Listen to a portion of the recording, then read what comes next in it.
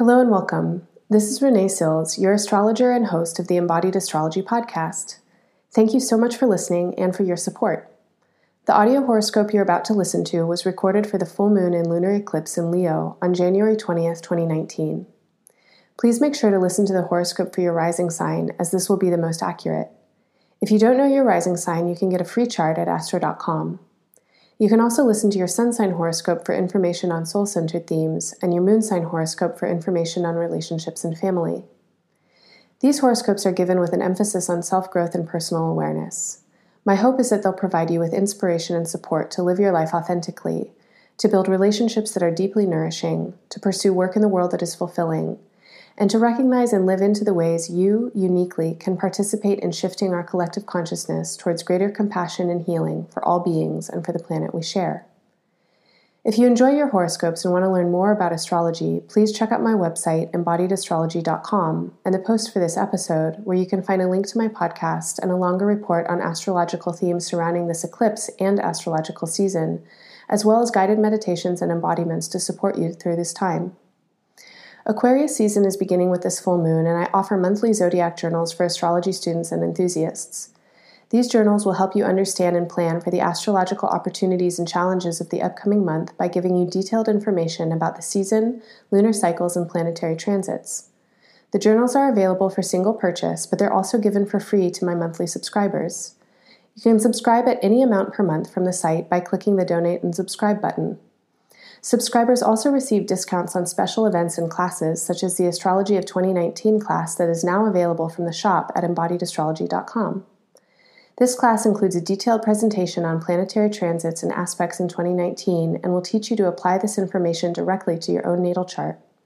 Along with the recorded content, you'll receive a package of easy-to-follow handouts and worksheets, a 2019 lunar calendar and planetary aspect guide, and suggestions for personal practices to survive and thrive in the year ahead.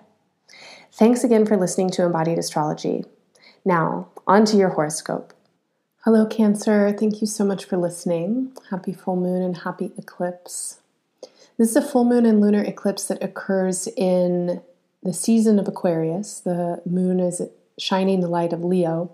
Aquarius is opposite sign, and this is a special eclipse because it is the last one in a series or a family of eclipses that began in 2016. And eclipses are times of change and evolution, and what I think of as karma.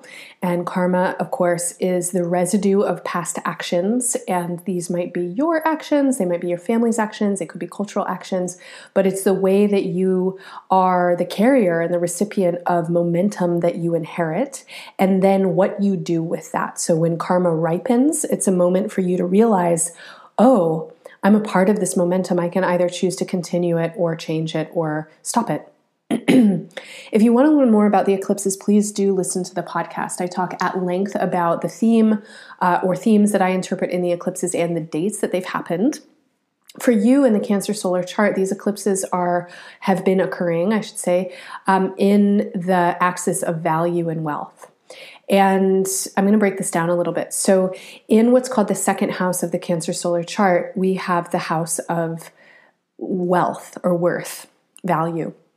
And literally, this is your money and your resources and whatever it is that you need to sustain yourself and how you think about doing just that, your sense of security, so to speak. And security or insecurity has a lot to do with value systems and what it is that you think that you need or that you should be in order to survive. So value systems and self-worth are not unrelated from your relationship to money, to finances, to resource. And this is where the moon is right now, and this is where there have been a series of eclipses over the past couple of years, including that really big total solar eclipse in the summer of 2017. The opposite side, we have Aquarius in what's called the 8th house, or the solar 8th for a Cancer rising chart. And in the 8th house, we have the ways that you exchange values, worth, wealth with others. And you can interpret this in a lot of different ways. So there's literal. if you inherit money from a family member, or if you inherit their debt, or if you want to give money to someone else, or if you pass on your debt. That's an exchange of resources. There's also the people who pay you. So if you are working somewhere and someone has the power to give you a raise, there's that. Just in these examples, I want to take a moment to pause and point out how much emotional experience there is here, like all the emotional ties and the cords that we have when it comes to what sustains us and to gifts or debts that we receive. So there's a lot there in terms of entanglement.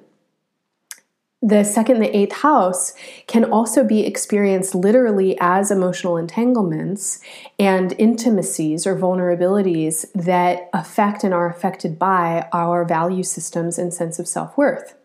So an example of this is if you know a person, and unfortunately we all do know a person, or we are a person who's experienced sexual trauma and sexual abuse, that instills in a being a sense of decreased self-value if your body has been exploited and used or violated in a particular way.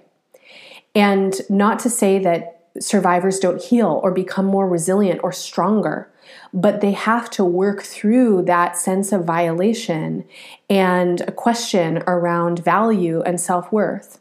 And a lot of times what happens is vulnerability in relationships, that if there's a relationship with someone that they might perceive as a protector or a perpetrator or whatever, someone that can help build their value up again, then there's a dependency, there's an entanglement or something like that. And that's just one example, and there are an infinite amount of examples of the ways that our personal insecurities and our value systems get enmeshed with other people's securities or insecurities and their value systems, and then power dynamics get set up and entanglements happen.